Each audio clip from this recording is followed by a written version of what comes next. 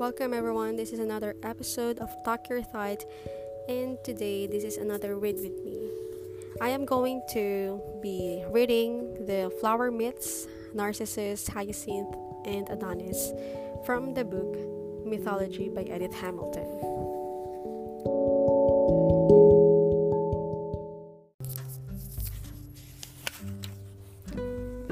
In Greece, there are most lovely wildflowers. They would be beautiful anywhere, but Greece is not a rich and fertile country of wide meadows and fruitful fields where flowers seem at home. It is a land of rocky ways and stony hills and rugged mountains, and in such places the exquisite vivid bloom of wildflowers, a profusion of delight, gay, bewilderingly bright, comes as a startling surprise. Bleak heights are carpeted in radiant colors. Every crack and crevice of a frowning crag blossoms. The contrast of this laughing, luxuriant beauty with a clear-cut, austere grandeur all around arrests the attention sharply. Elsewhere, wildflowers may be a little noticed, but never in Greece. That was as true in the days of old as it is now. In the faraway ages, when the tales of Greek mythology were taking shape, men found the brilliant blossoms of the Greek spring a wonder and a delight. Those people separated from us by thousands of years, and almost completely unknown to us, felt as we do before that miracle of loveliness, each flower so delicate, yet altogether covering the land like a rainbow mantle flying over the hills. The first storytellers in Greece told story after story about them, how they had been created, and why they were so beautiful. It was the most natural thing possible to connect them with the gods. All things in heaven and earth were mysteriously linked with the divine powers, but beautiful things most of all. Often an especially exquisite flower was held to be the direct creation of a god for his own purpose. That was true of the Narcissus, which was not like ours of that name, but a lovely bloom of glowing purple and silver. Zeus called it into being to help his brother, the lord of the dark underworld, when he wanted to carry away the maiden he had fallen in love with, Demeter's daughter, Persephone. She was gathering flowers with her companions in the Vale of Enna, in a meadow of soft grass and roses and crocus and lovely violets and iris and hyacinths. Suddenly, she caught sight of something quite new to her, a bloom more beautiful by far than any she had ever seen. A strange glory of a flower, a marvel to all, immortal gods and mortal men. 100 blossoms grew up from the roots, and the fragrance was very sweet. The broad sky above and the whole earth laughed to see it, and the salt wave of the sea. Only Persephone among the maidens had spied it. The rest were at the other end of the meadow. She stole toward it, half fearful at being alone, but unable to resist the desire to fill her basket with it, exactly as Zeus had supposed she would feel. Wondering, she stretched out her hands to take the lovely plaything, but before she touched it, a chasm opened in the earth, and out of it, coal-black horses sprang, drawing a chariot, and driven by one who had look of dark splendor, majestic and beautiful and terrible. She caught her to him and held her close. The next moment, she was being borne away from the radiance of the earth in springtime to the world of the dead by the king who rules it. This was not the only story about the Narcissus. There was another as magical, but quite different. The hero of it was a beautiful lad, whose name was Narcissus. His beauty was so great, all the girls who saw him longed to be his, but he would not have any of them. He would pass the loveliest carelessly by, no matter how much she tried to make him look at her. Heartbroken maidens were nothing to him. Even the sad case of the fairest of the nymphs, Echo, did not move him. She was a favorite of Artemis, the goddess of woods and wild creatures, but she came under the displeasure of a still mightier goddess, Hera herself, who was at her usual occupation of trying to discover what Zeus was about. She suspected that he was in love with one of the nymphs, and she went to look them over to try to discover which. However, she was immediately diverted from her investigation by Echo's gay chatter. As she listened amused, the others silently stole away, and Hera could come to no conclusion as to where Zeus' wandering fancy had alighted. With her unusual injustice, she turned against Echo. That nymph became another unhappy girl whom Hera punished. The goddess condemned her never to use her tongue again except to repeat what was said to her. "You will always have the last word," Hera said, "but no power to speak first."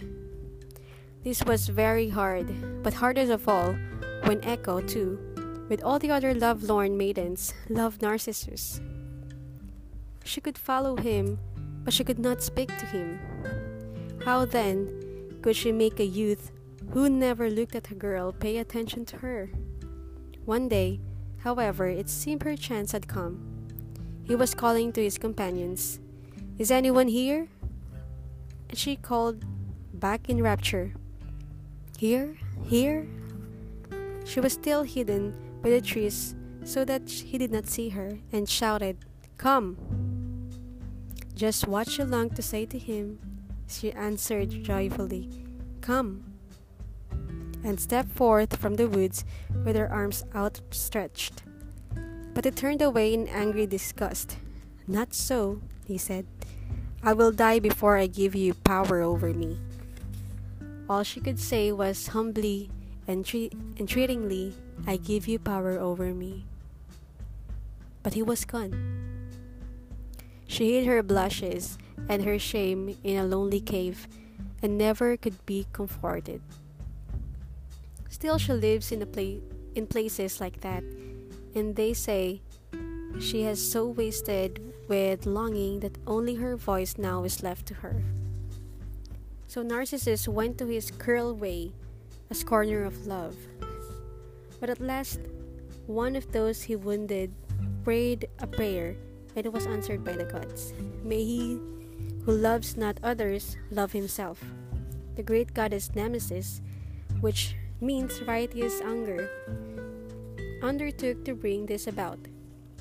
As Narcissus bent over a clear pool of drink and saw there his only reflection, on the moment he fell in love with it. "Now I know," he cried, "what others have suffered from me, for I burn with love of my own self.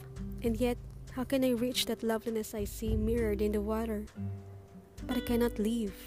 Only death can set me free." And so it happened. He pined away, leaning perpetually over the pool, fixed in one long gaze. Echo was near him, but she could do nothing. Only when dying, he called to his image, "Farewell, farewell." She could repeat the words as a last goodbye to him. They say that when this spirit crossed the river that encircles the world of the dead, it leaned over the boat to catch the final glimpse of itself in the water. The nymphs he had scorned were kind to him in death, and sought his body to give it burial. But they could not find it. Where it had lain, there was blossoming a new and lovely flower. They called it by his name, Narcissus. Another flower that came into being through the death of a beautiful youth was the hyacinth. Again, not like the flower we call by that name, but lily-shaped and of a deep purple, or some say a splendid crimson. There was a tragic death, and each year it was commemorated by the festival of Hyacinthus that lasts throughout the tranquil night. In a contest with Apollo, he was slain, discus throwing they competed, and the god's swift cast sped beyond the goal he aimed at, and struck Hyacinthus full in the forehead, a terrible wound. He had been Apollo's dearest companion. There was no rivalry between them when they tried which could throw the discus farthest. They were only playing a game. The god was horror-struck to see the blood gush forth and the lad deathly pale, fall to the ground. He turned as pale himself as he caught him up in his arms and tried to staunch the wound, but it was too late. When he held him, the boy's head fell back as a flower does when its stems is broken. He was dead, and Apollo, kneeling beside him, wept for him, dying so young, so beautiful. He had killed him, although through no fault of his, and he cried, "Oh, if I could give my life for yours, or die with you." Even as he spoke, the blood-stained grass turned green again, and there bloomed forth the wondrous flower that was to make the lad's name known forever. Apollo himself inscribed the petals, some say with Hyacinth's initial, and others with two letters of the Greek word that means alas. Either way, a memorial of the god's great sorrow. There's a story too that Zephyr, the west wind, not Apollo, was the direct cause of the death, that he also loved the fairest of the youths, and in his jealous anger at seeing the god preferred to him, he blew upon the discus and made it strike Hyacinth.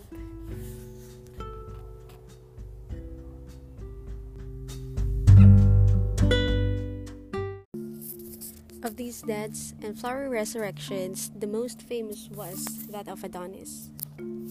Every year the Greek girls mourned for him, and every year they rejoiced when his flower, the blood-red anemone, the windflower, was seen blooming again. Aphrodite loved him, the goddess of love, who pierces with her shafts the hearts of gods and men alike, was fated herself to suffer that same piercing pain. She saw him when he was born, and even then loved him, and decided he should be hers. She carried him to Persephone to take charge of him for her. But Persephone loved him too, and would not give him back to Aphrodite, not even when the goddess went down to the underworld to get him. Neither goddess would yield, and finally, Zeus himself had to judge between them. He decided that Adonis should spend half of the year with each, the autumn and winter with the green of the dead, the spring and the summer with the goddess of love and beauty. All the time he was with Aphrodite, she sought only to please him. He was keen for the chase, and often she would leave her swan-drawn car, in which she was used to glide at her ease through the air, and follow him along rough woodland ways dressed like a huntress. But one sad day, she happened not to be with him, and he tracked down a mighty boar. With his hunting dogs, he brought the beast to bay. He hurled his spear at it, but only wounded it. And before he could spring away, the boar, mad with pain, rushed at him and gored him with its great tusks. Aphrodite, in her winged car, high over the earth, heard her lover's groan and flew to him. He was softly breathing in his life away, the dark blood flowing down his skin of snow, and his eyes growing heavy and dim. She kissed him, but Adonis knew not that she kissed him as he died. Cruel as his wound was, the wound in her heart was deeper. She spoke to him, although she knew he could not hear her. "You die, O thrice desired. and my desire has flown like a dream. Gone with you is the girdle of my beauty. But I myself must leave, who am a goddess, and may not follow you. Kiss me yet once again, the last long kiss, until I draw your soul within my lips and drink down all your love. The mountains all were calling, and the oak trees answering, "Oh, woe, woe for Adonis, he is dead." And Echo cried in answer, "Oh, woe, woe for Adonis." And all the loves wept for him, and all the muses too. But down in the black underworld, Adonis could not hear them, nor see the crimson flower that sprang up where each drop of his blood had stained the earth.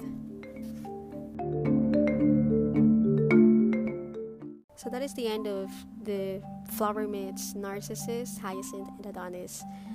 I am able to find out in this episode as well how Persephone disappeared, what happened before the disappearance, because in the mirror story it was vaguely described as she just disappeared one day. So it looks like Zeus is behind everything because of his brother Hades, whom has fallen in love with Persephone. Unfortunately though, it seems like it didn't really end well with all of the love story that we've had so far, because although Hades is able to capture the love of his life, Persephone, she fell in love with another, who is Adonis, who was also the lover of Aphrodite, whom Aphrodite loved even before he was born. So that was really quite complicated, but also, just to make it short, it's not a good story to end, because Adonis also died and Aphrodite ends up sharing the love of her life as well, although she had committed to just love Adonis all her life, and she entrusted the wrong goddess, who is Persephone, who also fell in love with Adonis and ends up like Zeus being like the righteous god that he appears to be, but not really. So they had to share. Okay, so that is it for today's podcast, and I really hope that you enjoyed today's story. So we are going to try to look into more maybe happy endings in the future. So yeah, see you in the next episode.